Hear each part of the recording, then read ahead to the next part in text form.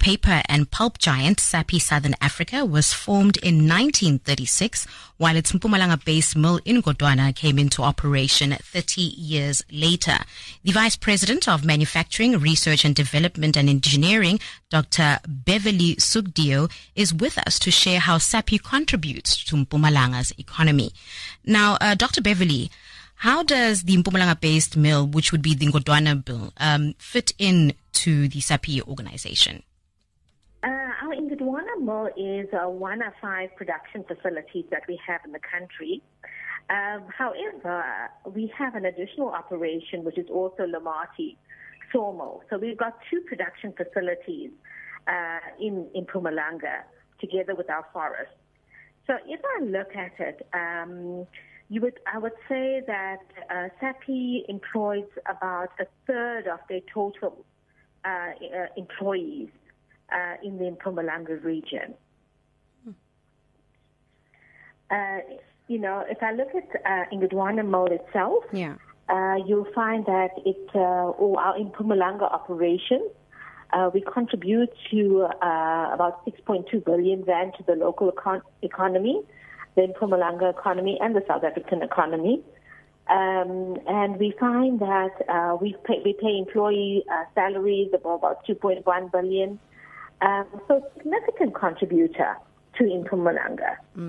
And you talk about the mill obviously having a third of the staff emanating from there, but how many people would you say directly and indirectly benefit from working with the Sappi in the province? I know we have the Godwana mill, we also have the nursery, Lomati sawmill, and Sabi Forest. Yes. So if we look at it, we probably have about 1,500 people that we employ directly, and we have, more than 4,000 contractors. And the contractors are largely on the forestry side. If you look at the dependency ratio and, people argue whether it's 4, whether it's 7, you can just take that number and multiply it by the factor that you believe that dependency ratio is. So a very, very significant impact. And part of Sappi's strategy is reportedly to support local SMMEs in its host communities, which is in line with government's 2030 National Development Plan. Could you share some insights on how these plans are achieved practically? So what we have within Sappi is we have a specific team, which we call ESD, or Enterprise Supplier Development. And their purpose is to look at business opportunities for SMMEs within the community in which they operate. So what they would typically do is they would work with the local community. They will identify opportunities between procurement operations, between the business and those SMMEs to try and match skills. If the capacity doesn't exist, what we do is we actually then partner with government, with third-party service providers to build that capacity. So each year we have a target in terms of how much we will spend on local SMMEs, and that increases year on year. It actually forms part of management's objectives.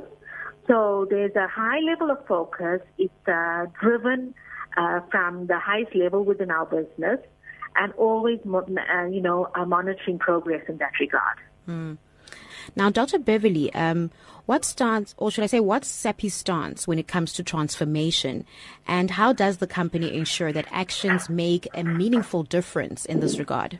So if we look at broad-based economic empowerment, we believe that that's a business imperative.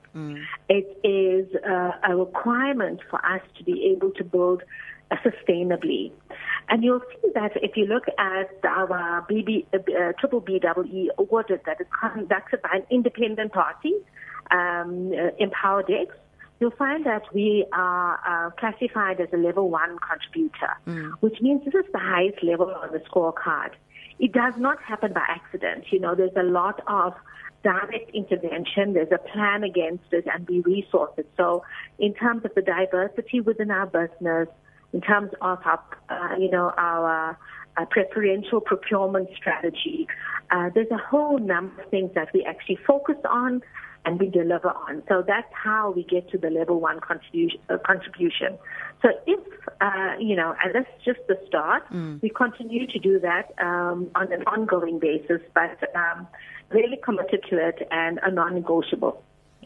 And for those of you who've just tuned in, you are listening to Taking Care of Business on Rise FM as we chat to Sappi Southern Africa's Vice President of Manufacturing, Research and Development and Engineering, Dr. Beverly Sugdeo, on the growth of the organization.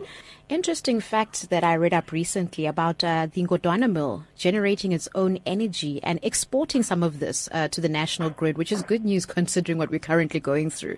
Could you just tell us about this initiative? So we are focused on using the whole tree. So we use a part of that to make paper or pulp, but we also use a part of that to generate energy. So more than 50% of the energy that Ngodwana generates is green energy. They are self-sufficient with regard to electricity supply. And about 5% of their total production is actually exported. So you're quite right. A lot of effort in terms of making sure that we become energy sufficient and being able to actually put some of that back into the grid. So there's no load shedding at the mill? No, fortunately not. Fortunately not. And just to wrap up our conversation, in recent years, we've obviously seen this movement for organizations to go green. What strategies has Sappi put in place to reduce its carbon emissions in line with the world's decarbonization goals?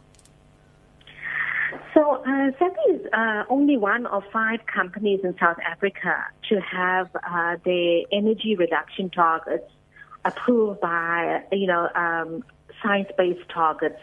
The organization that manages that, and it's global. So if we look at it, we've committed to reduce our carbon emissions, that intensity by about 41 and just more than 41%, over a period of time. And we've actually have very detailed decarb plans in place for each region, not just within South Africa, not just within Mpumalanga, but really throughout our global business. And it has to be resourced with, capital investment, process efficiencies, and looking at how we can switch towards more renewable energy. So a very clear plan over a period of time that will allow us to get to these reduction levels. Dr. Beverly, thank you so much. Pleasure. And that was Sappi Southern Africa's Vice President of Manufacturing, Research and Development and Engineering, Dr. Beverly Sugdeo. It is Taking Care of Business. You're listening to Rise FM.